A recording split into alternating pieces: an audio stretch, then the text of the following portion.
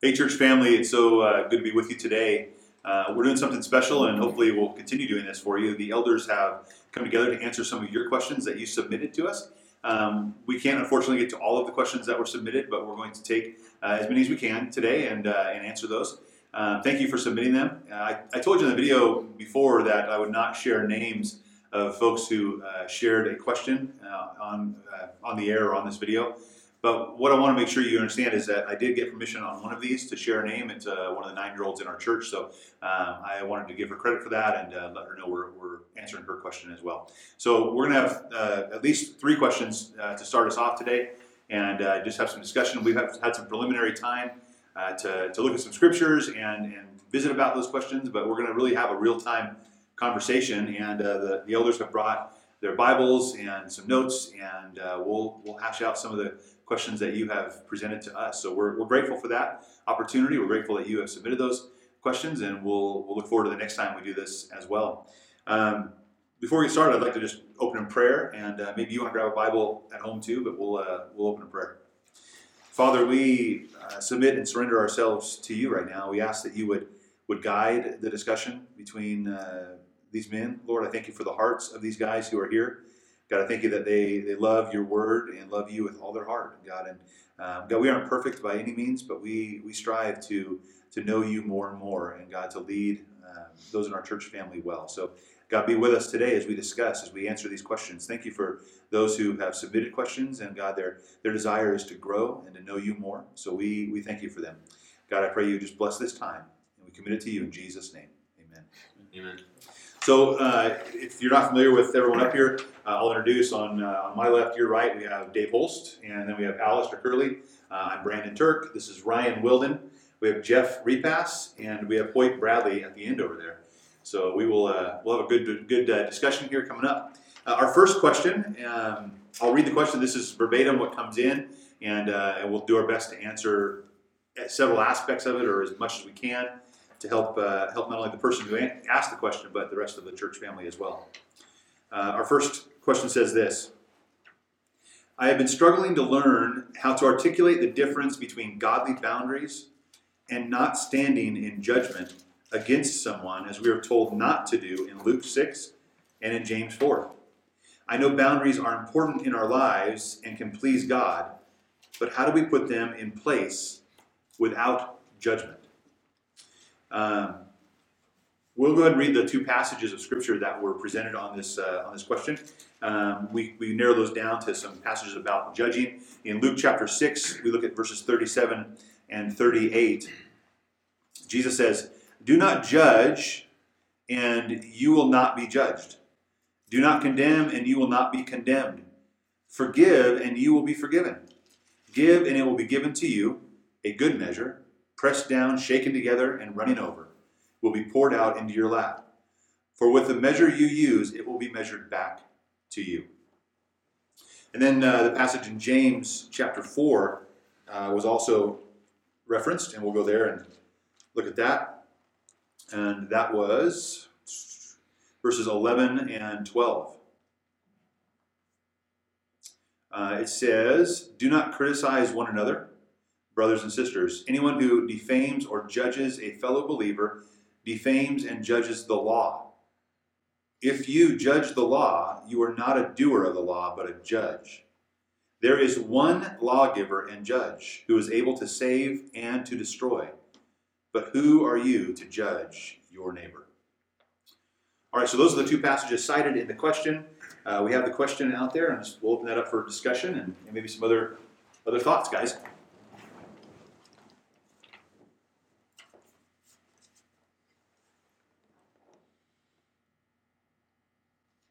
Apparently nobody wants to start.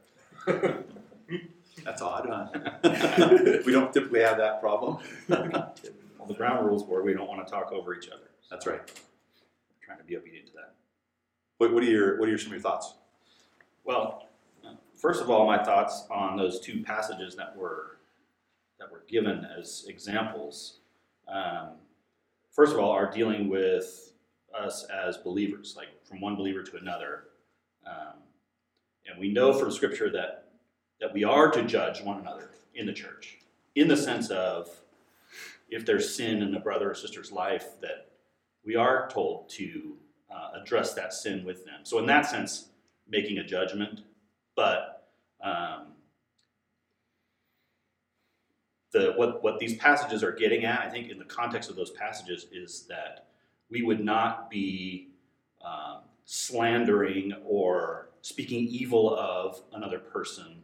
That's different than judging sinful behavior or something like that. And in particular, the James passage dealing with that subject is basically what he's describing as a person who's put themselves in the place of God. I am in the place of God. I am sort of above the law. I'm judging everything. And that's what verse 12 addresses, that there is only one lawgiver and judge, he who is able to save and to destroy. But who are you to judge your neighbor? So we are not to put ourselves in the place of a sort of condemning judgment of someone. But it was brought up before, as we've talked about this before, that it's really the idea of restoration. When one believer goes to another believer and addresses sin in their life, it's not to put them down, to condemn them. It is because we care about our brother or sister. We love our brother and sister. And we do want what's best for them. And that is that we would be obedient to the Word of God. And so we are commanded in Scripture to do that with one another. So we have to sort of define judging, what is going on here. There is a righteous way that we judge, but there's an unrighteous way that we can judge. And that's what we have to try to avoid. Right. So like in Romans 8:1, he talks about there's no condemnation for those who are in Christ Jesus, right? And the condemnation that we had before we were in Christ Jesus was that of death, right? So we know that as believers, as brothers and sisters in Christ, that is our goal, is to bring that restoration and not to condemn to the point of death or salvation. That's not our, like Hoyt said, that is not our job to put ourselves above God, but to bring a brother or sister along to restoration or to encourage one another back to Christ. I like the passage, if you look at the Luke passage in Luke 6, just before verse 37, I mean, if you want to talk about the contextualization of this topic, it talks about your reward will be great and you'll be children of the Most High. For he is gracious to the ungrateful and evil. Be merciful just as your Father also is merciful. So if we talk about this idea of judgment, the emphasis Christ is beginning with and setting this up for is saying, listen, we are to extend mercy, right? And mercy is unmerited favor. We're to give unmerited favor. When someone doesn't deserve it, especially when someone doesn't deserve it, what it's saying is we are not to condemn, right? We're not to come and say, you're condemned to hell. You're condemned in your life because of this sin. We can come and urge or warn and help someone reconcile and restore.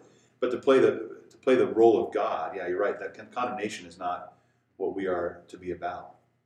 I think sometimes it's easy to get in this mindset that somehow I'm better than somebody else because of what I'm doing in my life and what they're doing wrong in theirs.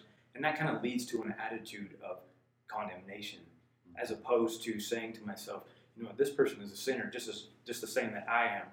And as much as I want to be right with God, I want my brother to be right with God at all. And I think Dave mentioned it earlier that, we want that of each other, and for us to not want their well-being or want them to be restored back to God is that's what we ultimately want, right? It's unloving to ignore something that is killing our brother.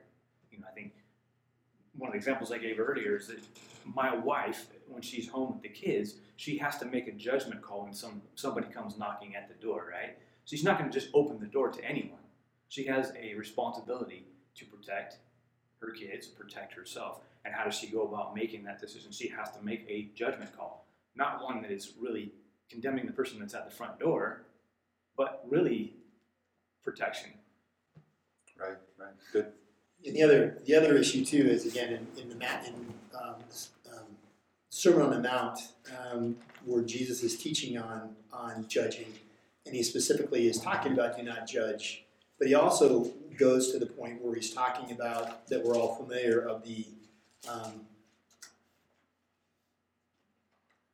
Let me read it, just because Jesus says it better than I do. Do not judge, or you too will be judged, in Matthew 7.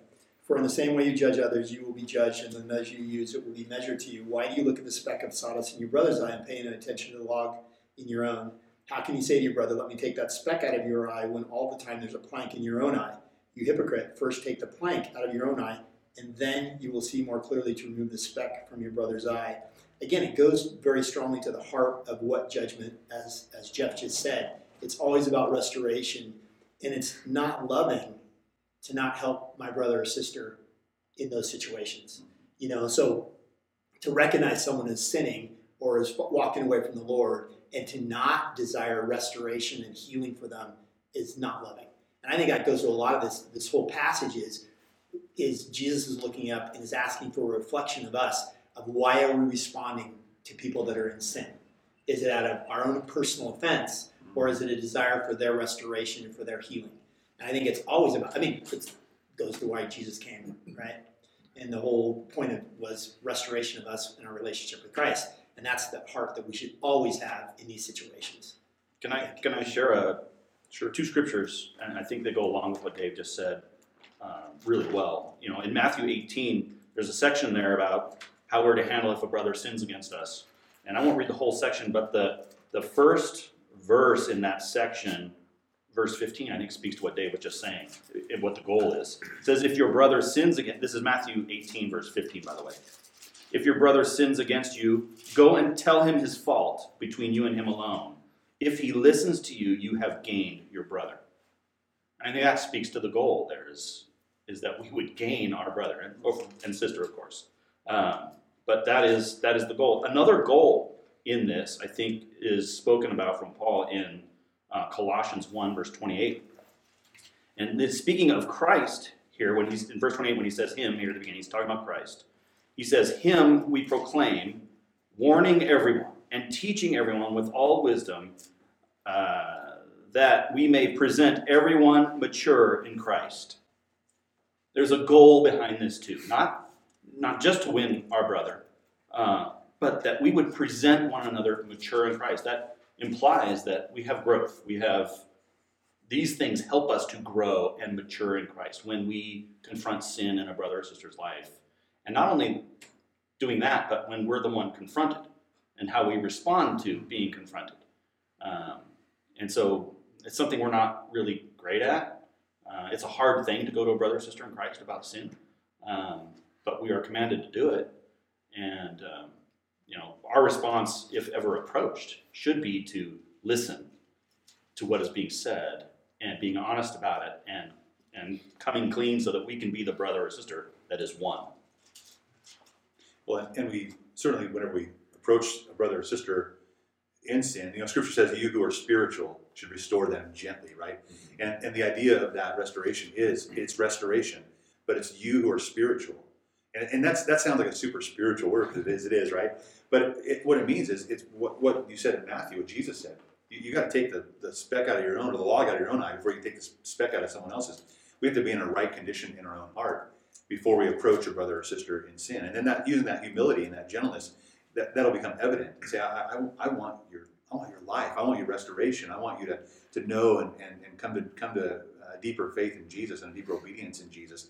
And ultimately, it's not just so we all look good. It's for the glory of God, that we would be a people for God's own possession, and that we would be God's people, and in line with that. One of the things we talked about how we judging brothers and sisters, and using judgment there, and not condemning, but using gentleness and wisdom and for restoration. Any more thoughts on that aspect? Because I kind of want to turn the corner there, and let's talk about those who are not brothers or sisters in Christ, who may not be part of our family, part of our church family. What kind of judgment, or what does the Scripture say in our estimation here about judging those who are outside the church? I think, and I think we spent good time talking about this, it's fairly well answered in 1 Corinthians. In the Scripture, 1 Corinthians chapter 5, beginning at verse 9, where it says, Paul is writing to the church, but he says, I've written you in my letters not to associate with sexually immoral people, not at all meaning the people of this world who are immoral, or the greedy, or swindlers, or idolaters, which is pretty broad, right? In that case, you would have to leave the world. But now I am writing you that you must not associate with anyone who calls himself a brother or sister, but is sexually immoral or greedy or an idolater or a slanderer or a drunkard or a swindler. With such men do not even eat. So I think Paul makes a pretty significant description that we live in a sinful world, and we shouldn't have rules and laws for people that aren't Christ followers expecting them to be. We'll read verse 12. Yeah, 12 and 13. Yeah, so I'm sorry, I didn't finish it, did I? What business is it of mine to judge those outside the church? Are you not to judge those inside? God will judge those outside. Expel the wicked man from among you.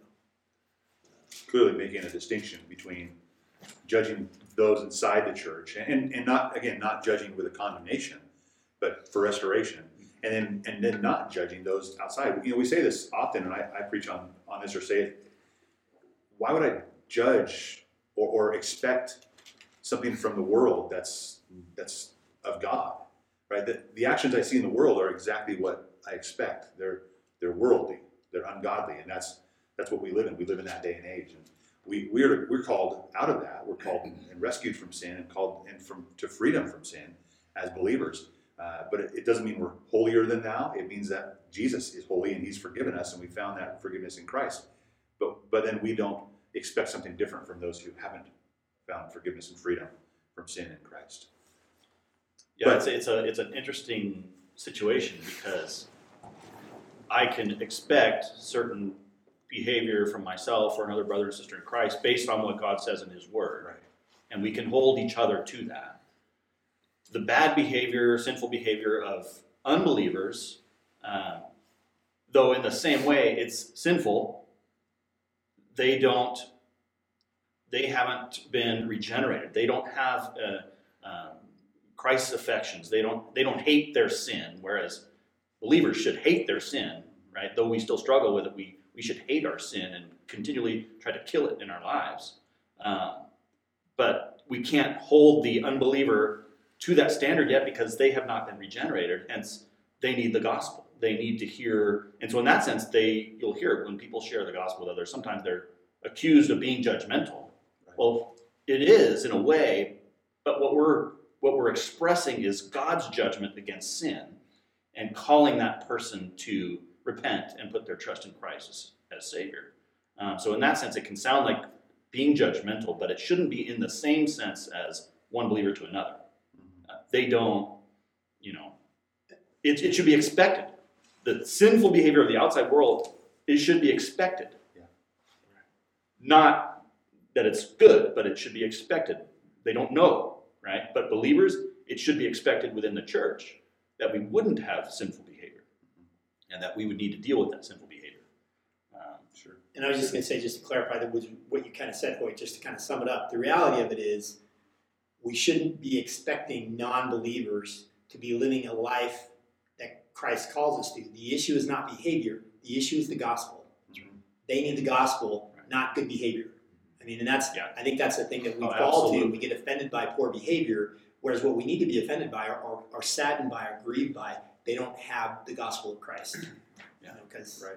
Absolutely. Back to restoration again, right? We want everybody to be restored to the original. Right. Relationship with God, Relationship with God. and with each other, right? You know, this question as it goes on, and we started talking about this, I think people, as we stand for our faith in Christ, the world will find that kind of rude sometimes, or kind of almost say you're being judgmental. And I think that the question that's being asked, so I'm going to kind of reread this again. We've kind of hammered out what does judgment look like towards the believer, towards the unbeliever. But the question says, how do I articulate the difference between godly boundaries and not standing in judgment against somebody?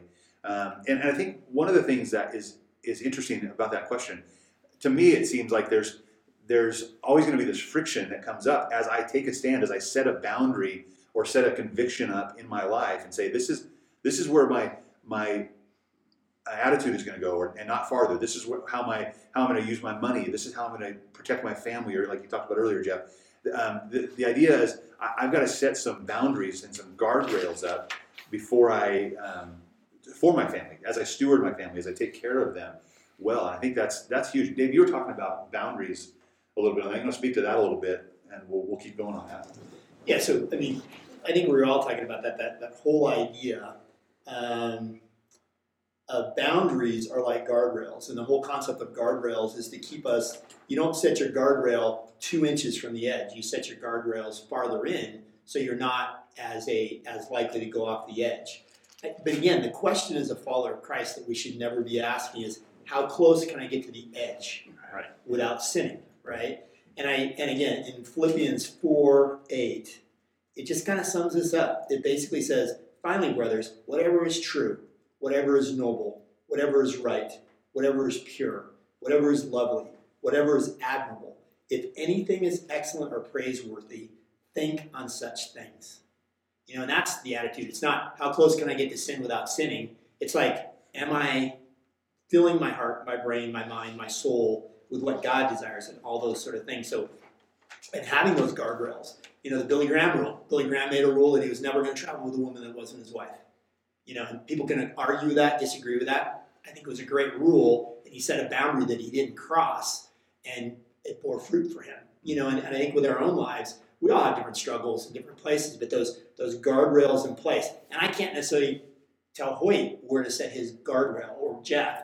Now, but as a brother in Christ, they may communicate to me what their struggle is or what their challenge is and say, hey, help me with these sort of guardrails. But I think, again, we just need that support as a church to follow the scriptures of what Jesus had to stay as noble, as pure, as holy that God calls us to. And Scripture gives us those boundaries, right? It gives us those guardrails. Sometimes it's hard to think of rules as being free. But as you look in creation, even if you look at life as it goes on, there are always rules and guidelines because God created everything with a purpose. And anything that has a purpose has to operate within that purpose. God has given us those boundaries to keep us within that purpose. To fall outside of those boundaries is to say that God's purpose for your life is not what He's deemed it to be, but what you want it to be, and you become derailed. So we remember that freedom really is within the boundaries that God has created for us. That's not really something to hold us down and to keep us, locked down as the world would see. And I think as I think about my example to the world, because they don't have those same boundaries, they don't have those same guardrails. So how do I practically show them that I do have freedom within those boundaries? It's by the way I live my life, right? So if I live my life set according to God's boundaries in His Word, the world will know that I believe in God because of my love, because of the freedom that I have within Him. Sure.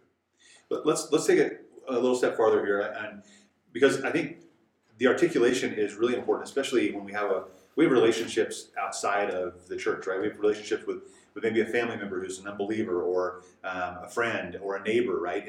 And sometimes our positions or our stances will look or appear like we're judging somebody, when really we're just using wisdom or discernment to set up guardrails or boundaries within our own lives. We had a scenario. We kind of threw a scenario out. You talk about when your daughter, you live in a cloud. Share that. And let's talk about that a little bit. Well, as far as the idea of setting boundaries, when my oldest daughter was young, of course, kids want to have, especially girls, want to have sleepovers with their friends and things like that. And so my daughter would come to us and ask, hey, can I have a sleepover at so-and-so's house? But we kind of made a rule, my wife and I kind of made a rule early on, we really weren't going to do a bunch of sleepovers in general, unless we really knew the people. And that was the biggest problem with my daughter's requests, is we don't know the parents personally. And so our answer was, no, we're not going to do that. And it wasn't because those people had done something to us or had done something to our daughter. But if we don't know those people, and especially if they're unbelievers, we don't know what goes on in their home. We don't know what they expose their children to. In our day and age, kids are exposed to all kinds of stuff. And it's our duty and responsibility as parents to protect our children, to raise our children to know and love God, and not unknowingly or ignorantly, I should say, send them off to someone's home who knows what they're doing there or what they're being exposed to. Again, it's not a judgment against those people, But, if someone were to say to me then, well, aren't you judging that person by not allowing your daughter to go over there? You're passing judgment on them. I don't know how to answer that other than to say, you can look at it that way if you want. But if I'm going to articulate that to them, I would be explaining it in that way, that I have a responsibility as a parent to my children. And I don't know this situation. And I'm not going to just send my daughter over there into some unknown place. Now, I could send her there, she could spend the night, everything could be fine. But I don't know that. What would happen if it wasn't fine? If someone molested my daughter or whatever? All kinds of, you could name a whole list of things. How bad would I feel if I after the fact, knowing that I sent my daughter somewhere, well, I don't even know these people. So it's not about passing a judgment, but if I'm trying to articulate that to someone who says, you're being judgmental against that person, then I would have to explain it in that way, in terms of my responsibility towards my children, to protect them from evil, from bad influence, whatever that may be. And that could be as far as even not wanting my children to hang out with certain other kids because of the influence. I may have particular knowledge about a person and their behavior, which makes it all the more my responsibility to protect my child from being exposed to whatever that bad behavior is. We can't protect our children from everything, but ultimately I do have a responsibility. And so I'm not passing judgment on the person. My duty is to protect my child. And this is what I've determined is the best way. Could I make mistakes in that sometimes? Sure. But this isn't about passing judgment on the other person. It's a different focus. It's the focus of protecting my daughter. Let me add. Oh, go ahead, Pastor. I was going to say, I think the word judgment carries a very broad meaning. And so in the sense of Hoyt caring for his daughter, he's using judgment, and there is judgment there in the sense of he's using wisdom and discretion to make a judgment call. Versus what we were talking about earlier, where judgment being like condemning someone. In Hoyt's scenario, I know Hoyt would love those parents and would love to have dinner with those parents and whatnot. But there's a sense of he's relinquishing control and responsibility as a parent to this other family that he's unsure of and unaware of. And so in that sense, I think judgment is good. It is wise, especially as a parent carrying that responsibility for the safety and protection of your child.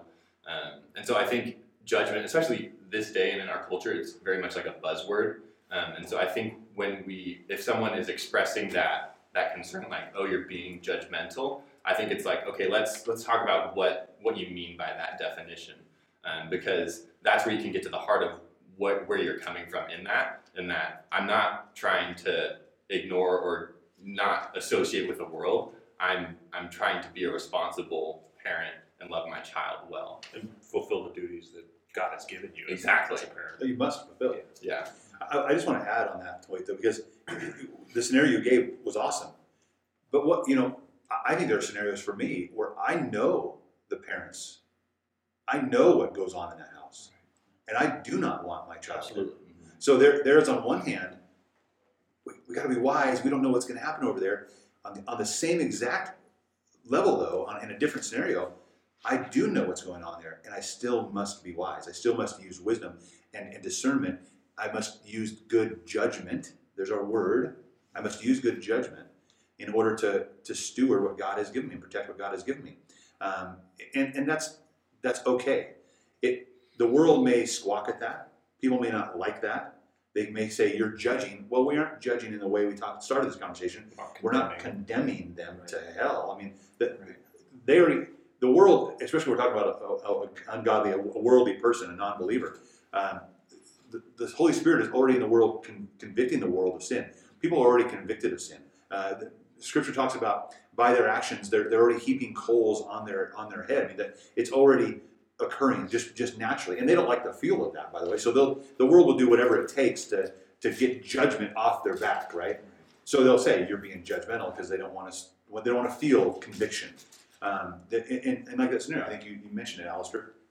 There's in no way would I question Hoyt's heart as a parent, as a father, trying to do the best thing you can, and nor would I question his desire to love that family and love those kids and love those parents towards Christ, and that's absolutely imperative. It's not judgmental in the condemning sense, but we're using sound judgment. Whether we know the situation or a little bit, a lot, or not at all, we have to use sound judgment. Well, the question, it is a good question, and the question is about how to articulate the difference between what is being called godly boundaries, right, and not standing in judgment. And as I think about it, we really are talking about godly boundaries. Our concern for our children is that they would learn to know and love God, and that they would be protected from danger from other people. And a lot of times when we make decisions for our kids about whether they shouldn't hang out with certain people or those kinds of things, it's because, like you said, we do know the influence isn't going to be good. We may know specifically what that influence may be. And we have even more responsibility in that sense. And that is a godly boundary, because our goal is to, for ourselves personally, is that we would follow and grow in our knowledge of God and our Christian walk. And we want the same thing for our children. And for me to put them in a situation where they're going to be pulled away from that is not having a godly boundary. Right? So the godly boundary is, I'm protecting them from that. So somehow to articulate it to someone who may accuse you of being judgmental is to articulate it in that way, that maybe I do particularly know what's going on over there. They may not have bad motives or even think they're negatively influencing my child.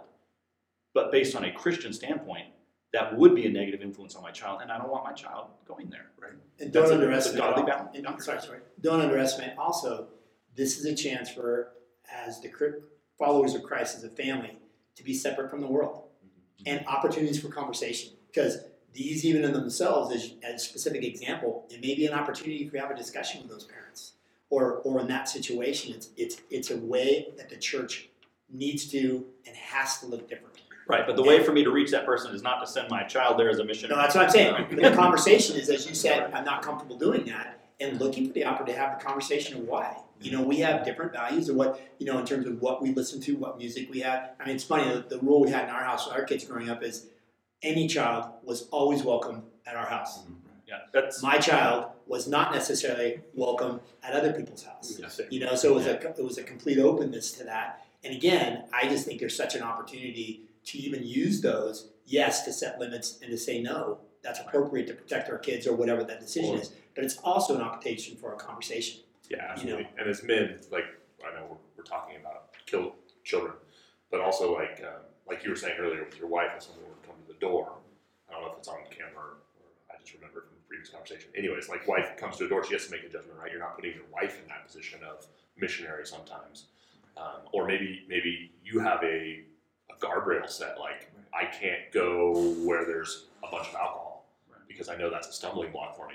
But I know that my brother Brandon doesn't struggle with alcohol, so I can say, hey, Brandon, this is the situation. Like, is there a way that you can reach out, to that? And you go. Yeah, I got one more thing to add onto the whole sort of situation example of what Hoyt was saying. I think me especially, one of my biggest struggles is fear of man, and especially in a culture that is very against judgment and like expressing judgment, sort of like what we're talking about. I think there's a temptation for us as Christians to sort of fall back into what culture would deem is appropriate and to not speak up and to not take a stand. So I think it's important and it's crucial for us, it's like Dave was saying, to look different than the rest of the world in some areas. And so if we feel convicted that it's unwise for a child to go over to someone's house, to not cave into the fear of man and what other people are going to think of me as a parent, or even as a Christian, like, oh, they're so judgmental. But to know what's good and right and true, like what you're saying, and to stand on that and to have humble, genuine conversations with the people who are calling you out in that sense of being judgmental. I think it's huge. That judgment word is so, it's such a buzzword. Yeah, it's so taboo. Yeah. Well, you can articulate this to someone else who may be accusing you of that by talking about the fact that I'm not slandering this person or speaking evil of this person. Yeah. Right? But then you go on to explain your boundaries. That would be crossing the line. If in my articulation of why I don't want this, I begin speaking badly of that person, slandering them, maybe gossiping about them or something like that, then I've crossed the line and I'm sinning there. and I shouldn't be doing that. But simply by setting godly boundaries is not a sort of being judgmental against them. No, but then the question, how do you articulate? And I think let me lighten the mood a little bit, because I mean, we're parents, and if you're listening or watching, if you're a parent, this resonates more deeply, and this is more personal, and this could be a little more raw. So I'll switch the scenario, and just briefly, we went through Dave Ramsey's Financial Peace University, and we use the envelope system for finances. So every paycheck, we have a budget, a zero-based budget that we pull out money and put in envelopes for certain categories. My hay guy is delivering hay right now. We'll pull money out of the envelope that we set aside for that purpose, right? Well, think about this scenario. If my wife takes our home envelope or even her spending cash envelope, and she goes downtown with a girlfriend, and they're downtown shopping or whatever, and she's in a store, and she gets what she wants, but then she sees this other item. She's like, I really want this item, but I don't have the cash in the envelope, right? Well, the girlfriend could be like, well, that sure is crazy, and my wife might communicate, well, my husband and I, our family, we have chosen to use our money as a tool and use it wisely, and not to overspend and overextend ourselves. So we've committed to only spend a certain amount of money for things each month, and sometimes we can save, and sometimes we can spend, or whatever it is. But in that conversation, that other person may say, well, that seems judgmental. That seems like it's harsh. That seems like you're being restricted, right? And that doesn't seem like much fun. And I've had many conversations to that effect about Financial Peace University. But in the real conversation is, no, it's not that it's restrictive. It's that it's wise. We are practicing wisdom. We are not overextending ourselves. We're not living outside of our means. We are going to practice good stewardship. And that's the articulation of it. It's like, no, there's no judgment here. It's like you can do whatever you want with your money, but we have chosen that what God has entrusted to us to be good stewards of that. And we are using good judgment when we shop and how much we spend on things. And if we find something that we may need and we don't have the funds for it in this envelope, maybe that's a conversation we can have to move some funds from another envelope and put it over for that month. But it doesn't just mean we get to go out and buy whatever we want, right? So there's still has to be an articulation of like, there's boundaries. We've set up boundaries based on conviction. I think Scripture would say, let each person be thoroughly convinced in their heart, right? And so we all come up with those different convictions, those different boundaries for our families, for our lives, for the way we interact and spend, and all the things we talked about. But ultimately, there's a point where when we communicate or to articulate those boundaries without judgment, is just to say, this is the boundary we've set. This is what is wise and best for our family, and it's using good judgment, not being judgmental. I'm not condemning somebody else for spending differently, although I may think it's unwise, and I'm absolutely willing to have a conversation. But I'm not going to practice that way. I'm going to do something different. And I think it's important to realize that you can articulate it the best way possible, Yes. and you still may not be able to convince a person that you're not being judgmental. Absolutely. And ultimately, we can't control what someone else believes about what we're doing. Absolutely. All we can do is try our best to articulate it, and in that, being gentle in our speech and explaining it in a loving way, so that we at least don't come across as judgmental by being snarky or, are having an attitude that would lend itself to them believing that we're being judgmental. But ultimately, we can't control what other people are going to just determine is the truth, even though I've explained it the best way possible. I think that's a sorry. Go ahead. I think it's a good point. I think something that I wanted to say too is just that, as a body of believers, we are a family, right? I'm a family at my own house as well. So another way that I can articulate with my kids what is not a good boundary or what is a good boundary is in my presentation, right? I can come at my kids hard and fast and knock them back into place, but they're not going to take that very well. It's going to be hard because their own flesh is going to want to fight against that. But if I do it in gentleness, like you were talking about, and I live my life by the boundaries that God has given me, they see that love through me on a day-to-day basis. My kids, though they might not like the boundaries that I've set for them, in the end, they will know it's because I've loved them, because they have seen that acted out in my own life. and I think as a body of believers sometimes, and I've even felt prey to this myself, is that oftentimes I don't bother to get to know people. So I don't know their backstory. So if I'm going to go to that person and say, hey, this is something that I see, and I don't know that backstory, and if I don't know where they're coming from, I can't do it in the best way possible when it comes to gentleness and, being able to express this to them in a way that isn't going to be offensive. Though, like Hoyt said, there may be instances where they may not like it. But a lot of this has to do with our interaction as a family. I mean, if a lot of times we don't spend enough time with each other to really understand each other. And if I go to a brother and he doesn't understand who I am, he may take it wrong just to start off with before I even get it out of my mouth. So as a family, spending that time together, to learn each other's hearts so that people can say, Jeff is really coming to me because he really does care about me and my restoration back to Jesus Christ. Yeah, I think. Go ahead. I was just to say briefly on what Hoyt said, expand, which I totally agree. The key is it Christ and the gospel that are offending people, or is it me that's offending people? Right. And what we really want is, because the gospel is offensive, Yes. but it needs to be the gospel that's offending people and Jesus, not how I'm acting, not what I'm saying. And that's, I think, a struggle that, just to reflect, is it me offending or is it the gospel? Right, and I think, just maybe to tune in on this, and you can correct me, is that when you're doing something, it's because of the gospel, and that's what's offensive. Not, Dave anything that Dave does is not the gospel necessarily. So it's that marrying of the two. Dave is, Alistair pointed out earlier that it's really the people don't like using absolute truth, right? That's the buzzword, it's judgment, right? Because the Bible gives us absolute truths. And so if in humility we are following what the truth is, we are following our responsibilities and our guidelines, those may be offensive, and that's okay. It's when I am puffed up and going, Ryan knows best, and I'm offensive, that's when it's not okay. It's kind of classic. I remember I was in a fraternity in college. Long story, won't go into it. But I had a lot of the brothers, if I was in the room, they'd go out with a string of 4-letter words and look, oh, Dave, I'm sorry I didn't see you there.